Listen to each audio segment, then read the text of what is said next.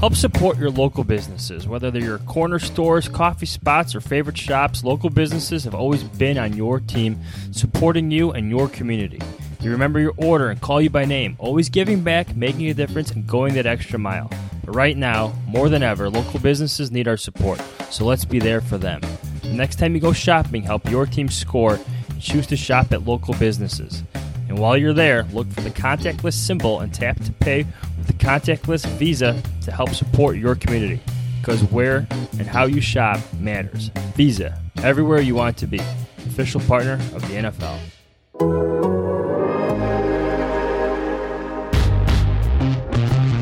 Get your popcorn ready. It's game time, baby. Ladies and gentlemen, please welcome a team that is known as Stoppers. Stoppers. The Athletic presents Hogan Johns. Every single play, go take it. Bring that juice. Let's go get it. Come on. Chicago's best Bears coverage. Go Bears. Go Bears. From NBC Sports Chicago, it's Adam Hogue. The Bears angst in general. Everybody's like angry about it, I feel like. Just relax. And from The Athletic, it's Adam Johns. This is just how it is. It's a range of emotions. It's a range of feelings and hot takes. Here they are. Fiery, feisty, and frequently ill-tempered. The Adams. Hogan Johns. What's up? Welcome in. It's day 3 of the Nick Foles Chicago Bears quarterback era. The Nick Foles era. It feels, well, the sun's out. That's a start here in Chicago. Sun's out. The Bears. It was rainy the past couple days, I do have to say. Needed some of that rain. I got some grass growing outside. Like just regular grass, not like the Chuck Pagano back on the grass type deal. If that makes any sense to you. I know what you're talking about, yeah. Yeah. I got that fertilizer down too. It's all. Yeah, hey, it's a good. It's going to look good in the spring. It's a good time to be working on your lawn. People don't know that, but the fall is a good time. We got tons to get to on this podcast, so let's jump right in. A couple special guests. It's Tuesday, which means it's Tuesdays with the Fish Man, the Fish Dad. Follow us on Twitter at Adam Hogue, Hoge, at Adam Johns, Jahns. You can read me, NBCSportsChicago.com. 10 Bears things. They're up. They're welcoming you to the Nick Foles era, just like we are on this podcast and on The Athletic, theathletic.com/Hogan Johns, which is where you can read Adam Johns and Kevin Fishbane. You should be doing that. Sign up. Get a whole year's worth of The Athletic for $1 per month. That sign-up link right now, theathletic.com/Hogue and Johns. Alrighty. So, no surprise, but Matt Nagy comes out on Monday, says Nick Foles is our quarterback, which I guess there was some confusion. Does he mean just this week going forward? I guess it was a good thing to clear up. I just assumed he was talking about, yep, this is the Nick Foles era. We're all in with this guy. Yeah, I guess it was good to get the confirmation. Nick Foles is the guy, I quote, moving forward. Like I tweeted, when it happened, once you go to Foles, you don't go back to Trubisky unless you have to. Right. Injury could happen, so Trubisky does have to stay ready, but not surprising whatsoever to hear that from Matt Nagy right off the bat, really, in his Monday Zoom press conference. We're going to jump into our voicemails here in a second, and oh boy, they were hot, as you could expect with the quarterback change happening. Lance Briggs is on the podcast, though, which I'm excited to talk to Lance about not only the quarterback change, but some of the defensive stuff that's been going on. Especially the stuff in the middle. Yeah. The stuff he will know about quite well. Yeah, the run defense has just been, like I said last week, leaky. I think it's leaky, Johns. It's a leaky run defense, and they got to get that figured out. So Lance Briggs is on. We have one of our favorite podcast listeners joining him because they are working together on a project that you're going to want to hear about. So that's all coming up, and we are going to dive into plenty of this quarterback talk. Real quick, before we get to the voicemails, I just want to say, with this change, I'm really fascinated, Johns, to see how much the offense changes. Does it go back to more of what we've seen the last couple years? Because the one thing was when they were running the quarterback competition back in training camp, they were both running. Remember, we kept talking about how they're running the same exact plays. Like They'd almost like basically get, okay, you get this play, now you get the same play. Who ran it better? And they were mostly running the stuff we saw with Trubisky the first few weeks of the season. And what we saw from Nick Foles late in the game on Sunday, I mean, that was out of necessity. The same way that Trubisky was running out of the shotgun late against the Lions. You had to throw the ball a ton. You had to get the ball downfield. So I'm curious to see what we see off, schematically going forward. To me, it all starts with execution. If you see Trubisky miss the deep shot to Anthony Miller and you see Nick Foles hit that shot to Anthony Miller for the win, the execution of the same plays, I think it starts there because, as Matt Nagy said, that playbook, those play calls, for the most part, will not be changing. All right, let's jump in with our voicemails. I think we clogged up our voicemail line twice on Sunday, which might be a new record. I remember the first time our voicemail line went full was actually when Mike Glennon was struggling so much against the Packers, and it was pretty obvious that it was Mitch Trubisky time. So now Mitch Trubisky time has become Nick Foles time. Here's your voicemails. Hello? Do you know who this is? Oh, you didn't know? Your ass better call somebody! The Hogan Johns voicemail. The Hogan Johns voicemail line. Believe it or not, George isn't at home. Please leave a message at the beep. Got any questions or comments about the Bears? Give the guys a call before, after, or even during the game. Go Bears! Adam Hogue, Adam Johns, calling you pregame. That the 2-0 Bears can't beat the 0-2 Falcons when they can't even field a team. Today will be a disappointment. It's not a Bears slacking. Bobby Cat, John Zip Fitz, Kenny G, it's Pop Dabrowski calling in hot from APL.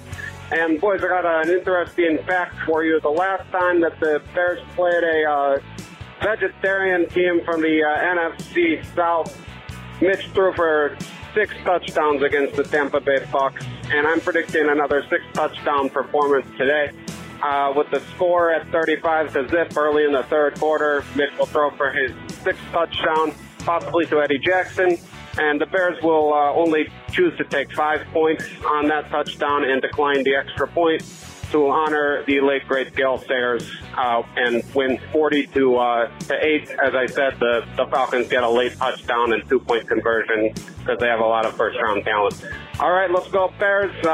Pick up a W, 3-0. That leaves us with 16 more to go. All right. Mitch Trubisky remains an enigma wrapped in a mystery. The dude cannot throw for over 20 yards. I'm watching the motherfucking game at halftime, and I'm trying to figure out how the fuck the Bears are supposed to win when we get a penalty on every fucking good play we have. It's fucking bullshit. There is absolutely no way that the Bears can finish this shit off. I'm not calling to be critical of Trubisky, the offense, Matt Nagy, or anything. I just wanted to say that I ate a whole frozen pizza to myself in the first half. That's all. Trubisky's deep ball is garbage. Please can Trubisky as soon as possible. Thank you. Mitch just threw a pick in the third quarter. It's all part of the process. Down 16, Foles is in. We all knew it was coming after just a couple throws. It's just the accuracy is it's night and day. The Trubisky era is over in Chicago. All those dreams are gone. I can't deal with this team anymore. Holy shit, these refs are bad. How in the world can you overturn that? Come on, big Nick, let's go, baby. They're down. This team's a joke. It's so hard to watch them. Colin Sam, gutted for Mitch, really gutted. You don't pull a player off the pitch halfway through a game. The good thing is the Bears are still 2-1. Bears are back, baby. Big Richard Nick Foles leading us down. Unbelievable. Oh, hey, oh, hey, oh, hey, oh, hey, Nick Foles, Nick Foles. That's right, baby! That's right!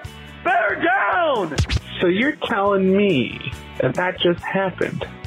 Right in front of our eyes, just like that. That just happened. By any means necessary. 3-0. Yeah, hello, this is Igor Charkovsky. I'm calling from Siberian hospital throwing up inside of my guts for I drank too many spirits during Bears game and my stomach was not able to handle it. Was triumphant victory for the biggest Vicus Nicholas. He did a wonderful job and I am sure he will lead him to victory. I simply need to tone down celebration in the future. I don't know what to do. I don't know how to feel. All I know is I'm ready for my heart to get broken again next week. Bear down. Man, mixed emotions. Mitch was not good today. They needed to put in Foles, but it just sucks, you know, at the end of an era. There's a whole season ahead of us. Foles has got this. Bear down. Let's go. Holy bleep button, Batman. That bleep button got worked out. I think it's broken. But Bob Dabrowski's back, and we're all happy about that, too. Yeah, those voicemails are bleeping awesome, though. I have to say, I can understand the emotions of it, and yeah, the Nick Foles era is upon us because of a lot of those bleeping mistakes, I would say, by Trubisky, right? I just like saying bleeping. I like the bleeps. Yeah, I don't get a chance to say bleeping a lot. I think that there's an element of comedy with the bleep. Yeah, I agree. You know, I have nothing against swearing.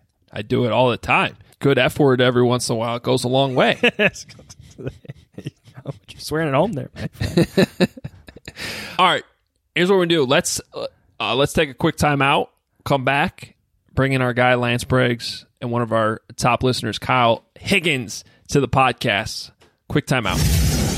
All right, Johns, during this time of quarterback changes and social distancing, celebrating a Bears win with friends over a beer might look a little different. As the original light beer, Miller Lite has always been there to bring people together through Miller Time. Again, we've had a couple Miller Times. Anthony Miller Times this year, a couple game-winning touchdown passes. So Miller Time is definitely continuing in that sense here in Chicago in two ways. We've had some Miller drops, too. You never want to drop your Miller Lite.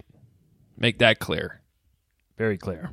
No good. But Miller Lite is the only beer of the Chicago Bears. Miller Lite has a long-term partnership with the Bears and has been a staple in Soldier Field for decades. No matter where you are watching the game, it's always Miller Time in Chicago. Pick up Miller Lite for your game day needs and don't drop it. Celebrate responsibly. Miller Brewing Company, Milwaukee, Wisconsin. 96 calories and 3.2 carbs per 12 ounces.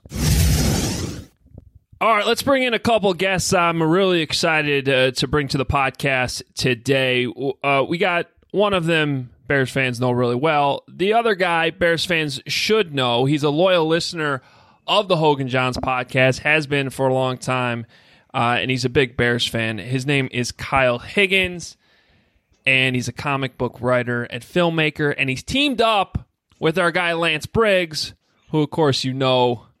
And we have them both here on the podcast. Hey, talk some Bears, talk about this project. Guys, what's going on? Morning. Morning, man. Morning, man. Got us up bright and early. Yeah. Are you guys both on the West Coast right now? No. I'm in Illinois. Okay. I'm in Illinois. I'll be out there later today. All right. Only one of us is guzzling his breakfast as the sun comes up here. Yeah, Kyle is out living the LA life. We were just discussing before we started the podcast, got to go to the Bears-Rams game last year in LA, which was a cool experience. Johns and I were there. Good game to a certain point, I believe, if I can recall correctly. And I think the Rams are better. I think the Rams are better this year. Yeah, that's actually been surprising so far. I thought the Rams were going in the wrong direction, but as long as those key guys stay healthy, they're a pretty good team. Well, that was one of the points in last season where maybe we were talking about a quarterback change. They didn't have Nick Foles on the team then. I think the move was a little bit easier to make this time around. Lance, you were reacting, and I should mention, for those that don't know, Lance Briggs is part of the Football After Show on NBC Sports Chicago with Olin Krutz and Alex Brown and David Kaplan. I'm sure all you guys were fired up on Sunday after the big quarterback switch. We were fired up about the win, but yeah, I think, and no disrespect to Trubisky, But I think the 3-year project has kind of run its course, and kind of the changing of the guard, or hoping for the positive changing of the guard, happened on Sunday. And look, I'm happy about the win, but Mitch still needs to stay ready. One of the issues with Foles is health. And hopefully he stays healthy, and hopefully he comes out and we continue to win and we get better. But anything can happen. Anything can happen. So Mitch being benched doesn't mean it's the end of Mitch. Lance, how has a change like that maybe felt immediately on the sideline? You've played with various quarterbacks, and then how has it felt maybe? Various is an understatement. Various, yeah. Come on, man. I was being kind there. Later in the week, when that that's maybe the most important position in sports, and now you got a new guy in there. Like, how has that felt immediately, and then days later as Nick Foles takes over first team reps? I don't know. It just depends on, what kind of flow you have. There were times where, Josh McCown would come in for Cutler, and we felt better about McCown, going into that week because of the way he played, previous weeks before. So it just really kind of depends. And I think that Nick Foles' approach to the game and his approach to his teammates made the transition a lot easier, because guys were like, man, this guy, he handled taking a back seat extremely well. He's he's a knowledgeable guy. I mean, if you just listen to his interviews, you can hear him speak football. So I think him, moving the two of them out, I don't think it was it didn't seem like it was a hard transition for the team. It actually looked like a spark. Yeah, Lance, I want to ask you about that, because I think there are some parallels between the Cutler-McCown situation in that Trubisky's probably more gifted from a talent standpoint than Nick Foles is. Correct. In the same way that Jay Cutler was with Josh McCown, but McCown just seemed to have a presence about him and have those intangibles that are so important at the quarterback spot. So as somebody who played the game, even if you're on the defensive side, maybe you could speak to it from the defensive side in how that chess game that goes on when a guy on the other side is maybe struggling and reading the coverage versus the guy that seems to have it all figured out, knows where to go with the football. Explain why that's important and why it's not just always up to talent. Well, it's important because you have 11 guys on each side of the ball, and everyone, you have to count on everybody to do their job. So, if you have a guy, we're playing against a guy like Jay Cutler, and he drops back, he's got all the tools in the world, cannon, gunslinger, can put up a lot of numbers.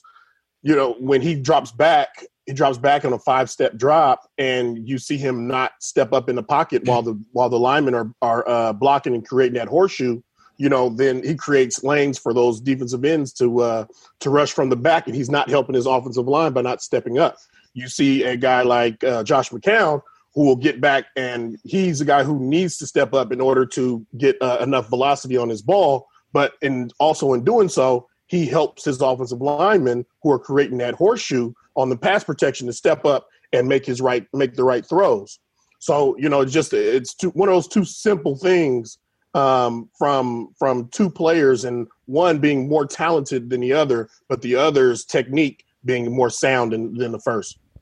Lance, when an offense is consistently on the field, putting up points, what does that do for you guys on defense? I mean, I think the question might be a bit obvious, but there's, again, for various reasons, for various quarterbacks, that's not always the case here in Chicago, but how is that maybe felt, when you're not always on the field all the time and being relied on all the time?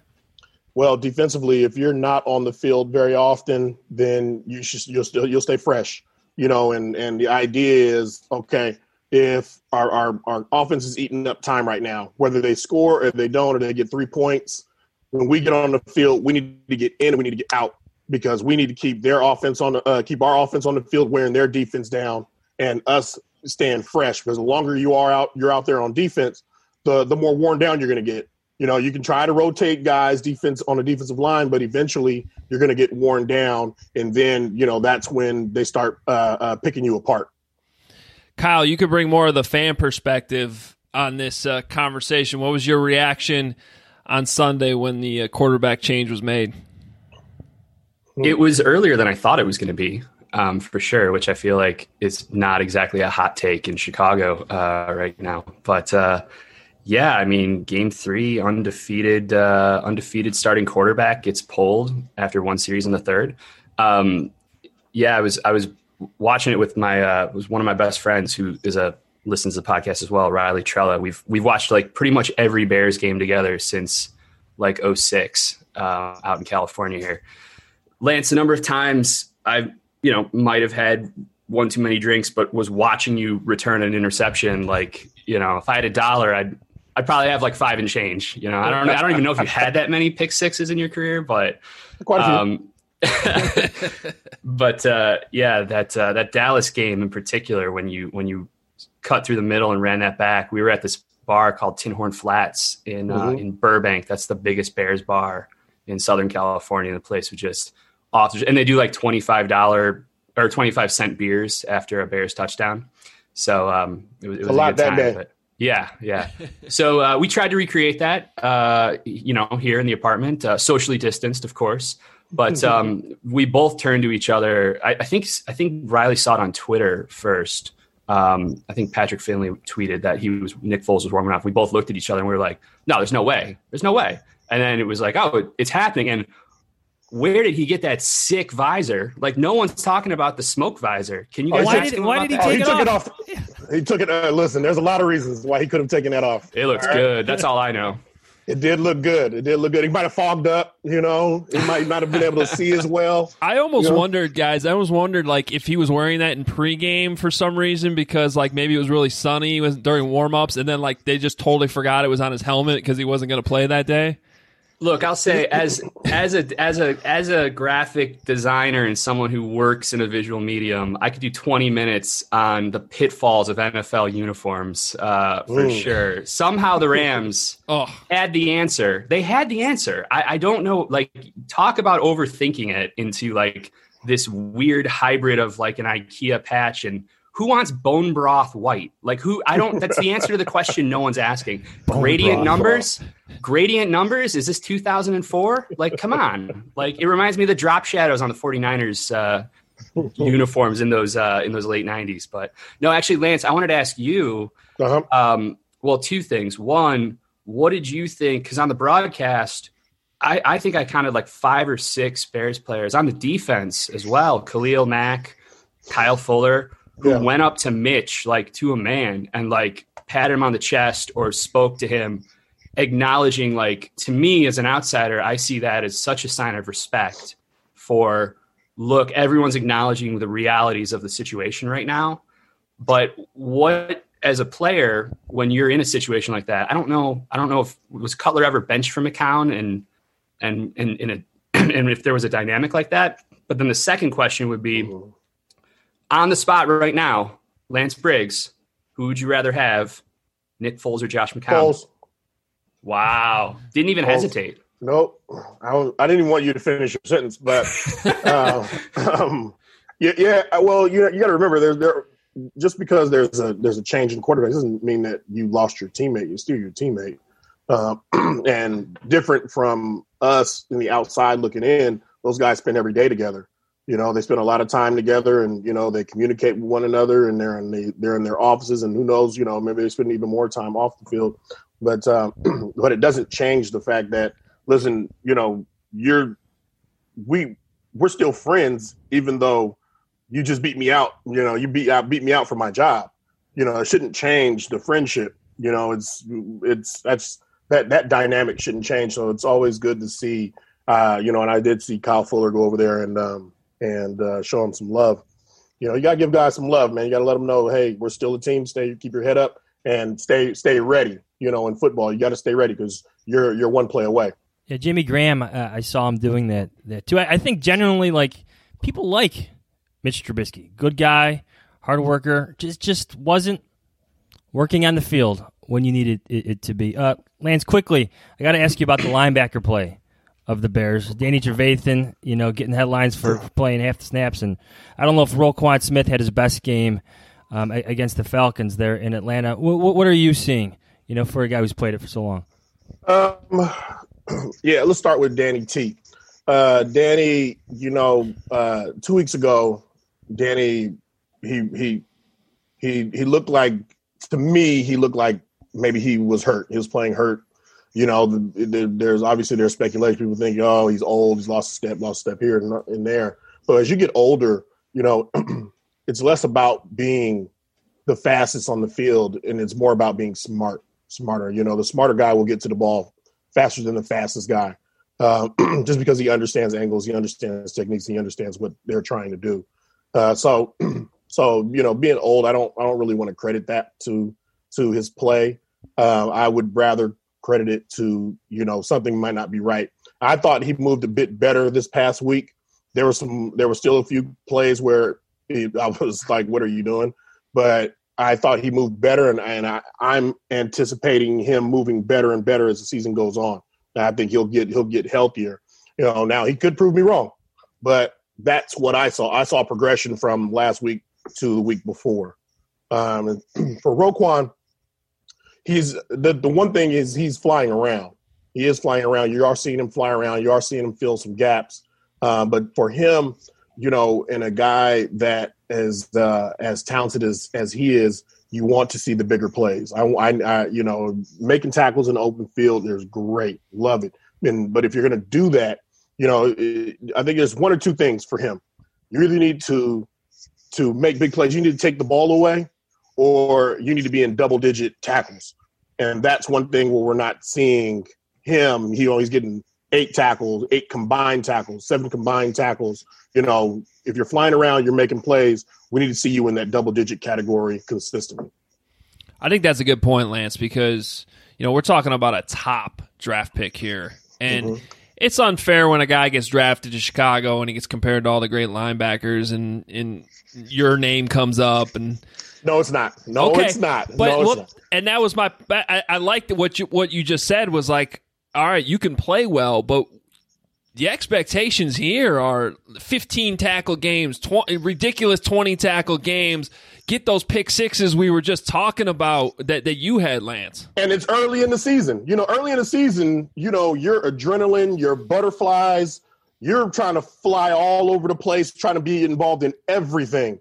You typically, those first games, me, Brian, we don't know how many tackles we have, but I know wherever the ball is, if he's not on the tackle, I'm in the tackle, or I'm trying to knock a guy out that he's holding down. So, early on, the only thing that's disappointing are the number of tackles. And if you're not getting, 12, 13, 14 tackles each game, then where's the ball? Where are you not taking the ball out, getting to the quarterback? I'm not going to tell them about quarterbacks because you can only get to the quarterback if you're blitzing, and I haven't seen a lot of blitzes with him involved in it. So what he can control is taking that ball away.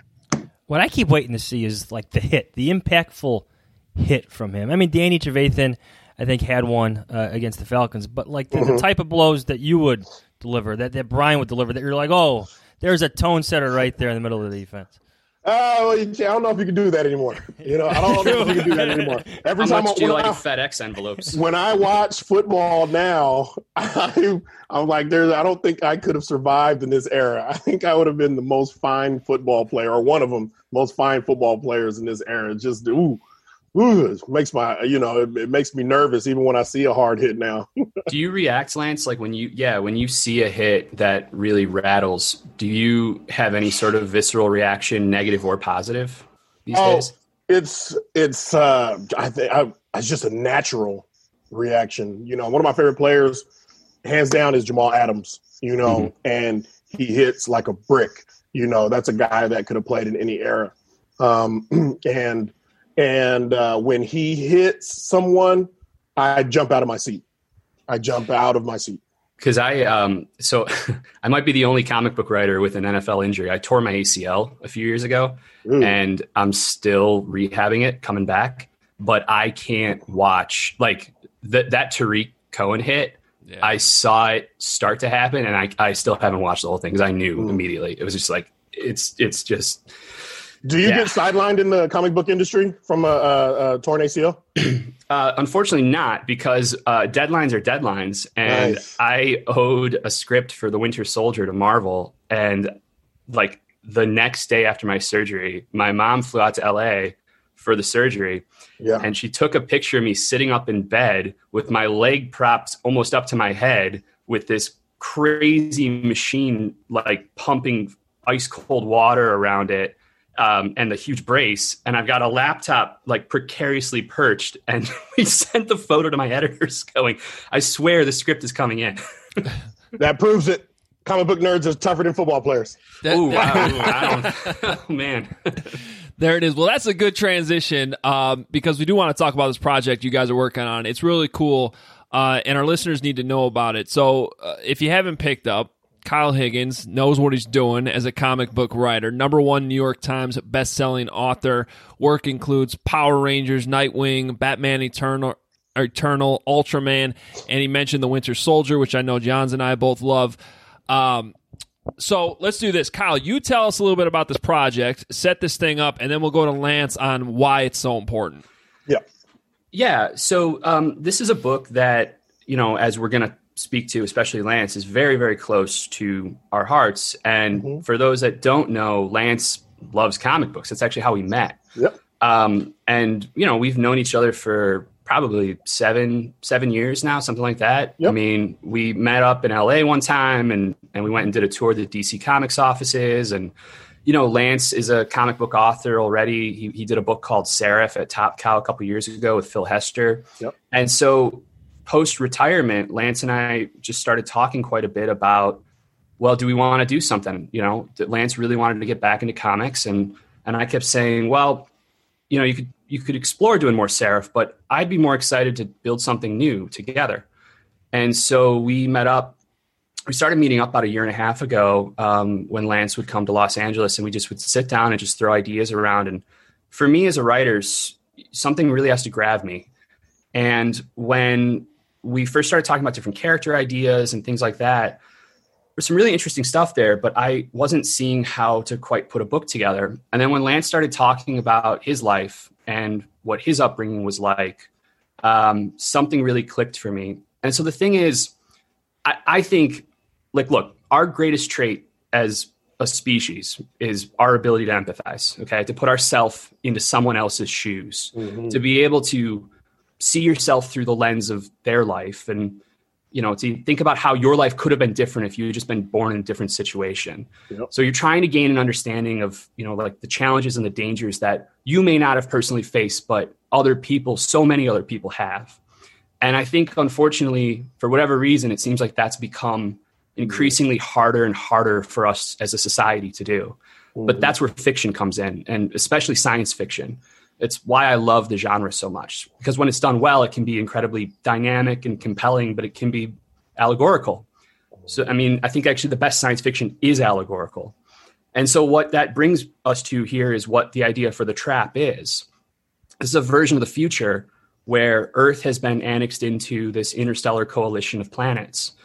But Earth is both the redheaded stepchild of the coalition as well as this valuable asset in the interstellar drug trade. So what that does is it creates a situation and a status for our world where the problems of marginalized communities and economically and marginally oppressed people are the problems for all of us, because now we're all in this together, which I think probably tees up, Lance, where the title comes from and specifically what the background for this for you is. Yeah. The trap, is a commonly used term for, it's really kind of a resulting way of life. Obviously it's a poor community, but it's where basically where your governing body has basically failed its community, and I I like this term. Well, I use the term I like because I never liked it in the first place. But I view myself as a lucky one. I was always a lucky one. I commuted to a community that was about an hour away from my house to play football, and in this community in Elk Grove, California, where I played youth football and I played high school football, the community really looked after me, and my mom kept all of her kids in sports because she knew that this was her best way of keeping us out of trouble. You know, as a single parent, you can't keep an eye on your kids when you're at work, and she had to go to work every day. She was on call during the weekends. So, you know, keeping your kids focused on something positive is how parents in these areas try to keep their kids out of trouble, you know, and when you have someone where you have a community or communities that know there's a kid that has a chance, they try to do their best to see that kid makes it out, you know, and that shouldn't be the thought process of any community in America or around the world. You shouldn't have to put all of your effort into helping this kid get out. You know, all these communities should support, and every child should have an opportunity to succeed. And so we have a fairly big cast here, but the main point of view is a character named Jalen, who is 16 years old, and he lives in Chicago, or what kind of used to be Chicago. Yep. And he is a rising star in the interstellar sport of the future, which is called surf riding. Mm-hmm. And it's a sport that is competed in by a variety of species kind of across the coalition of planets. And this sport is a way for Jalen to get out of the trap, but also to get off world. And at least that's what it should be.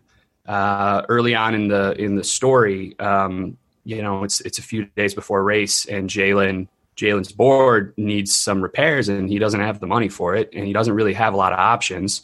And so he gets hooked up with somebody that he probably shouldn't be dealing with, but he agrees to boost this floater car for the cash that he can fix his board. And it goes horribly wrong because the car belongs to this interstellar senator who's come back through Chicago. Yeah, and it goes horribly wrong, and Jalen shoots him. And it's an accident, but that's really the kickoff point for the story. So is the community going to come rally around Jalen?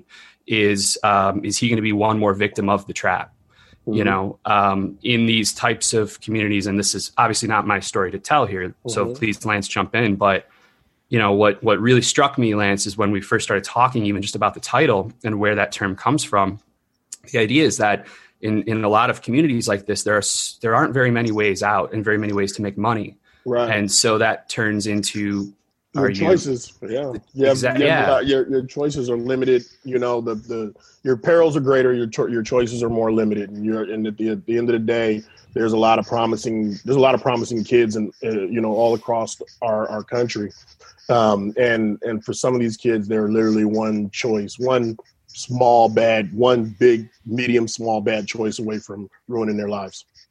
So how much are you guys trying to reach kids like that? I remember I had a conversation. I was playing basketball actually with Martellus Bennett when Black Panther came out. Yep. And he explained to me, because he's really into the arts too, and he explained to me how important this was, that there was a black superhero for kids to look up to. And as a white guy, I had never thought of it that way. You know, I'm just like, all these superheroes. I never thought of it that way. And then when you see Chadwick Boseman pass away a few weeks ago, just you see the impact that he had, the story had, and I just think that's so cool. It's huge. It's huge. I'm gonna use the different character. I'm gonna use Miles Morales. I took my 5-year-old in to get a haircut, and the barber asked, he said, "Hey, what kind of haircut do you want?" And my son said, "I want the Miles Morales." Okay. He wouldn't be able to do that if there wasn't a character that he could relate to as close as Miles Morales. Because Miles Morales is younger than, I think younger than Peter Parker when Peter Parker was bit. You know, but I can always go to, hey, you know, and Miles Morales I think he's a character that's very popular. He's super popular, but it's a very relatable character for my son. And I wouldn't have been able to do that if this character wasn't created. And go ahead. So Adam, to the specific question about how much we're trying to reach different people and kids. So the way that the Kickstarter campaign works is that this book doesn't happen unless we raise the money for it. Yeah. And that money is for our art team, for the writing, for the production costs, for the printing. So we have different tiers in the Kickstarter that are basically pledge tiers, and you can take a look at them. There's the hardcover edition. There's a hardcover plus a signed book plate that's limited from me and Lance. We're talking about possibly putting up some kind of higher end tiers as well for more Bears fans and kind of some jerseys, some helmets out there, there you go. All that good stuff, some good signed material. And hopefully that'll be up today by the time this podcast drops. We're trying to like iron out some kinks there. But what was really, really, really important to us, though, is that the very first tier, it's $10, and it's a digital edition of the book. So we wanted this to be very, very accessible so that it could be something that if you just want to check out the story, it's the point of entry isn't hopefully too drastic. Right. And then that also gets back to like when I talk about like the issues of marginalized communities are the issues of the planet. That means one of the things that Lance and I have talked quite a bit about is like, to your point, Adam, like being able to see yourself in a story is so incredibly important, but it goes both ways. Seeing yourself as a superhero is incredibly important and inspirational, but seeing how your life could have gone if the world you were born into was different is also equally as important. I think it's a true melting pot in the story. It's all different races, all different species we start in Chicago, so it will be recognizable to listeners and different landmarks and things like that.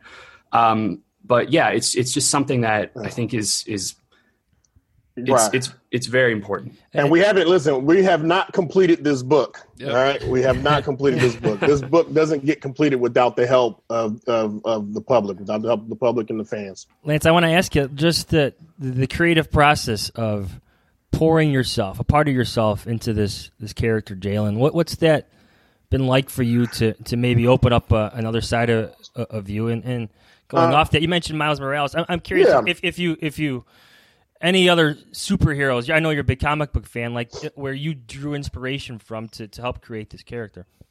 Growing up reading comics, Black Panther was more of a character that I would read in Punisher crossovers with Punisher, maybe Spider-Man, and Blade was also a character that I would see in crossovers with Punisher and Ghost Rider and those books.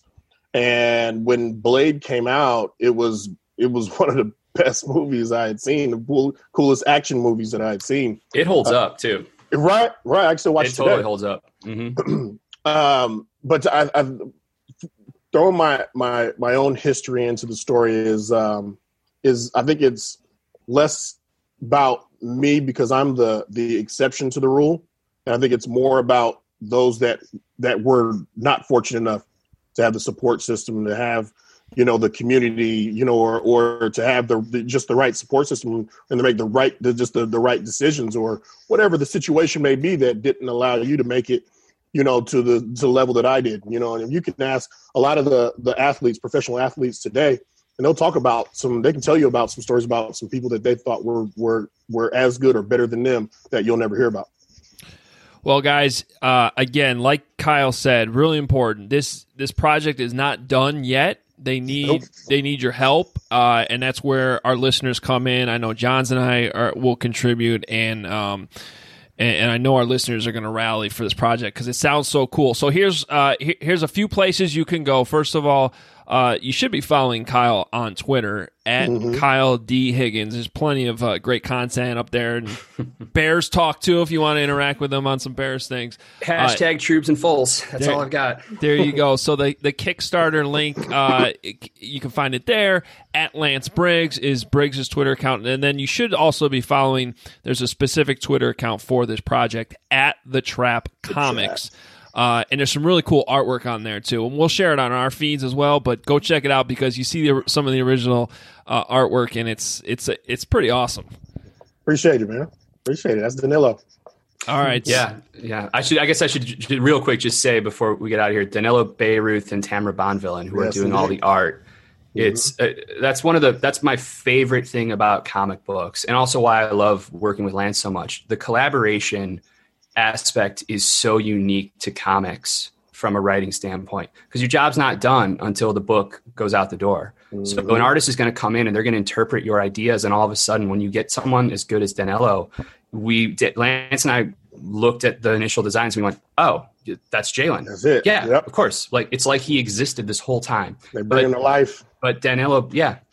And Sasha Head, our amazing designer, and Hassan, who's lettering the book. It really is a true team effort.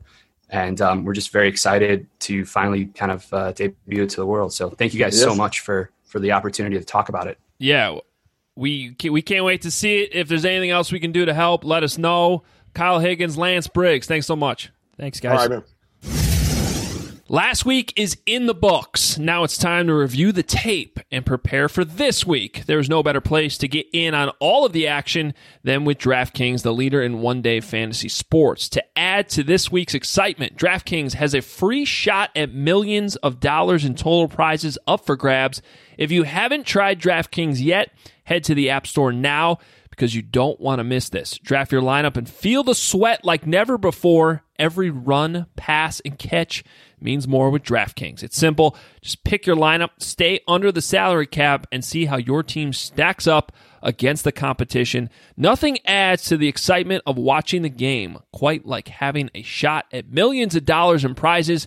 DraftKings has paid out billions of dollars to winners since 2012, so they know a thing or two about cold, hard cash. Download the DraftKings app now and use code RUN. RUN. For a limited time, new users can get a free shot at millions of dollars in prizes this week.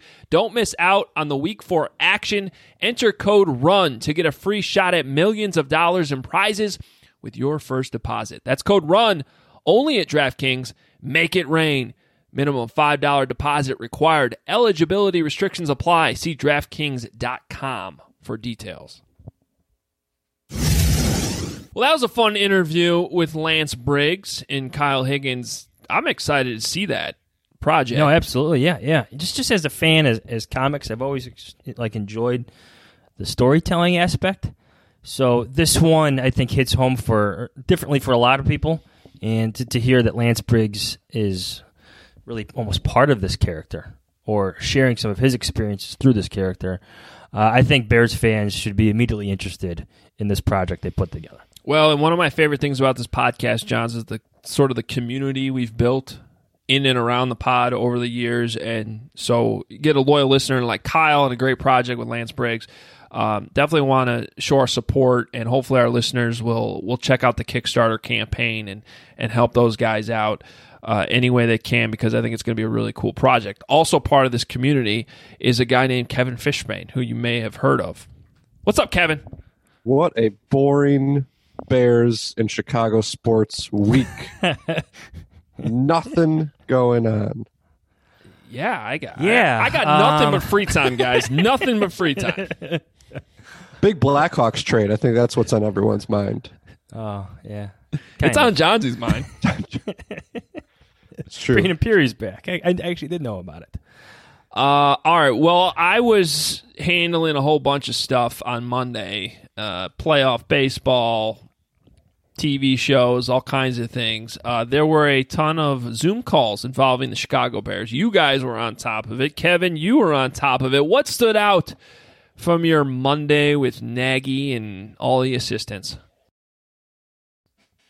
Well, I think with Matt Nagy, it was about, all right, next day, tell us again why you changed to Nick Foles, right? It was just getting that reflection. And my biggest takeaway was he talked about the first drive. And it's almost like when they settled for a field goal that Cairo Santos missed, like the wheels were turning, like right there, that soon. Now, I'm sure this is something obviously the head coach is prepared for since the end of last year, that at some point he was going to have to bench Mitch Trubisky. But I thought the fact that he pointed out the first drive as kind of part of all the struggles, and Johns and I talked during the game about how it felt like 2019 in the first half.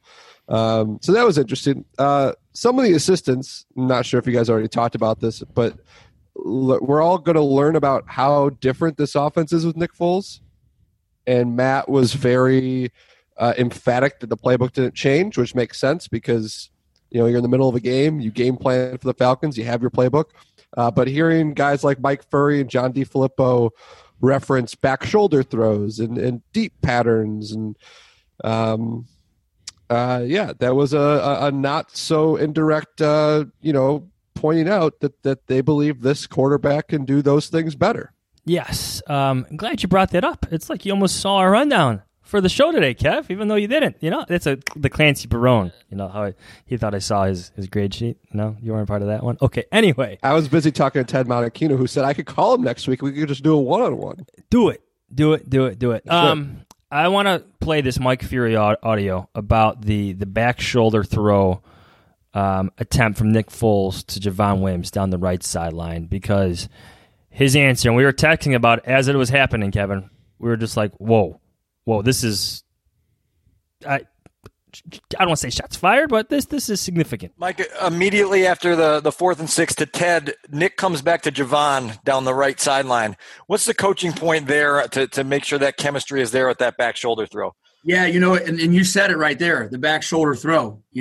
Obviously we have not had a lot of those in the last 2 or 3 years. And so that's going to happen now. You got an experience, when you have an opportunity to start throwing the ball down the field, and not just one time down the field. I think as you guys watched yesterday, we started stretching the field a little bit no matter who was in there.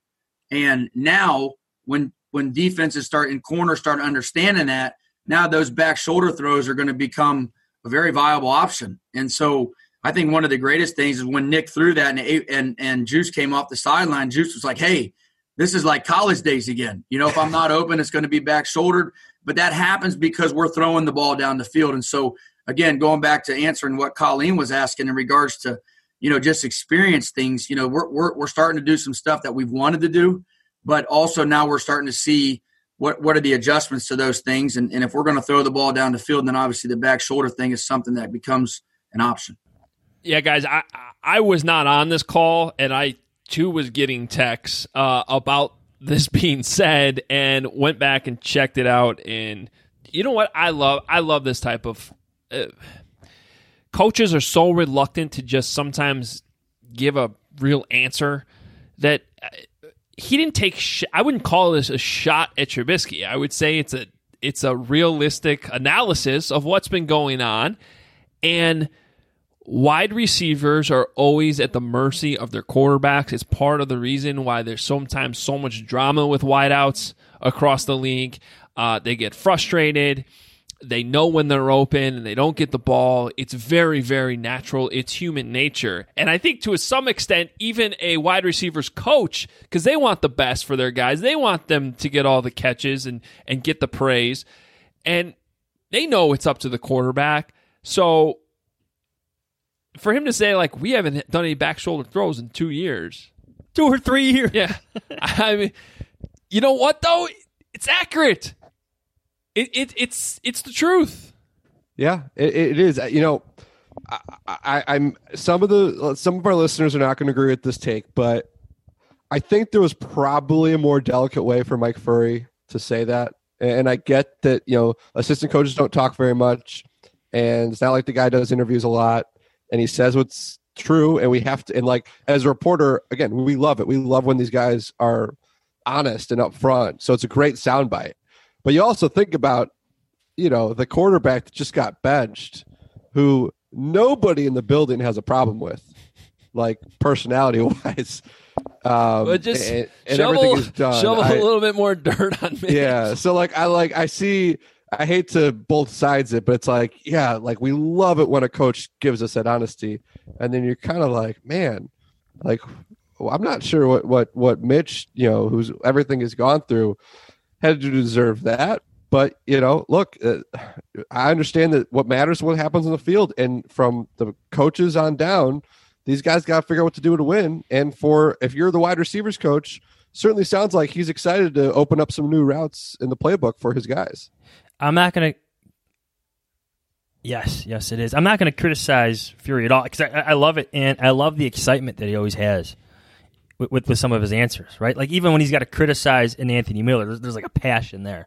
and I love just the way he shares, some of the information that he has. So I think, like as Adam said, there's an excitement for like his guys to be able to make those out, like to have those catches now be part of their offense. Right, this is good for the Bears across the board because that was not the first back shoulder throw that he attempted. Right, there was another one that he attempted to Darnell Mooney, at least that I saw earlier in the game down the same sideline. You know what? The thing was, it looked like Wims just wasn't even ready for it. Like whoa! It was like, we can do those now type deal. The camera even panned back to Foles, and he was like, "Come on, man!" Yeah. Like, because he never looked for it. And speaking of like Wims' place in the offense, like those would be almost. He's not the fastest guy, but he's a big guy. Those would seem to be great routes for Javon Wims to have that be part of your offensive arsenal now. Yeah, I think so. Johns, you wrote it, right? That Nick Foles had, 5 or 6 20-plus yard throws?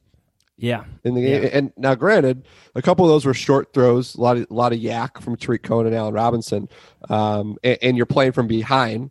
You're taking shots. But, we kind of – look, when we saw it in camp, we all knew Mitch Trubisky looked better in camp.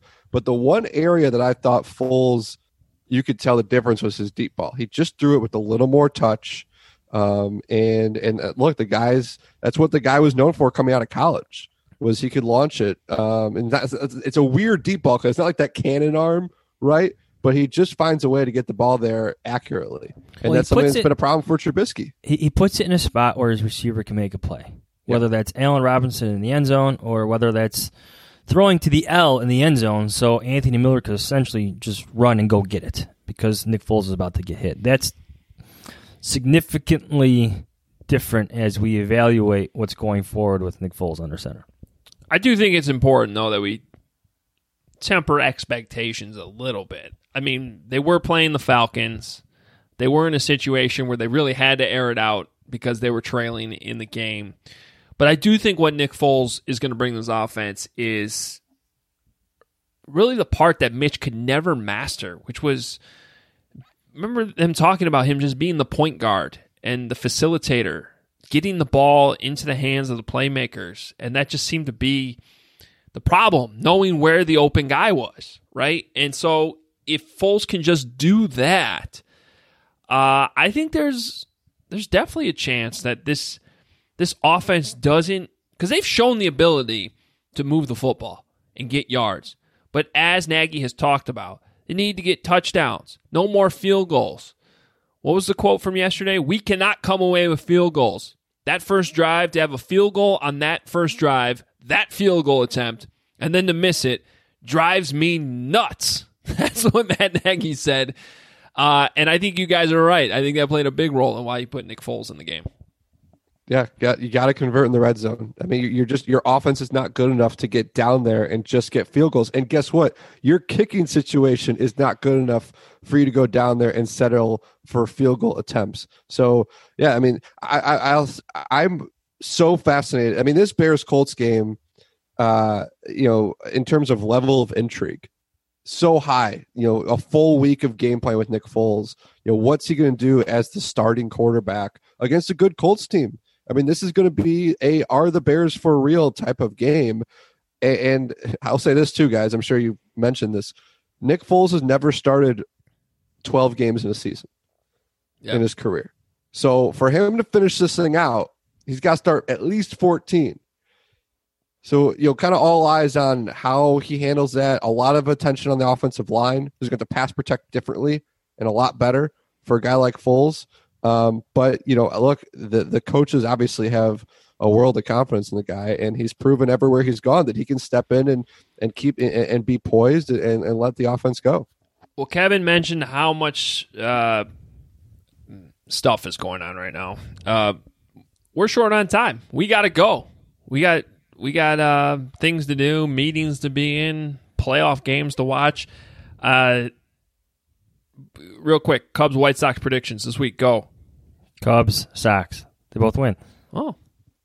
Yeah, I got Sox in 2. Wow. Giolito Keuchel, that's enough. I got Sox in 2 or losing in 3. If it goes to 3, they lose. They got to win it too. Wasn't there a spell where the White Sox didn't win in Oakland for a decade? Yes, it was really bad. Then it got better, and then it got bad again. Okay. Let's say Sox in 2, Cubs in 2, Bears. Bears over Colts. You're making the prediction already. No. Just Bears in general. Bears going to the Super Bowl. Wow, that's a bold prediction. Okay. No one on this podcast has ever done that before. Follow us on Twitter at Adam Hoge, Hoge, at Adam Johns, Jahns, as that hit Johns about 4 seconds after I said it, and I saw his reaction on the Zoom. That was good. Read these two guys at theathletic.com/Hoge and Johns. Go sign up. If for some reason you're not subscribed, you should be. And you can read me at NBCSportsChicago.com. My 10 Bears things are up. You should be watching all of our baseball coverage this week, by the way. Baseball Night in Chicago every single night on NBC Sports Chicago. I'll be on it. So we got you covered. Bears, Sox, Cubs, Blackhawks trades, whatever you need. It's all there for you. We're here, baby. Hey, thanks to our guest, Lance Briggs. Follow him on Twitter at Lance Briggs. I think you've heard of him. Kyle Higgins, one of our top, best, awesome listeners. Follow him on Twitter at Kyle D. Higgins. Check out his work, and at The Trap Comics. That's where you want to go. Check out some of the artwork, and please contribute to their Kickstarter campaign. This should be a really cool project. Kevin Fishbane, at K Fishbane. Hopefully I got it all in there, guys. We'll be back on Thursday as we preview Bears and Colts. Big week. See ya.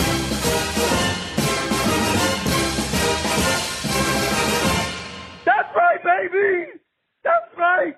Bear down!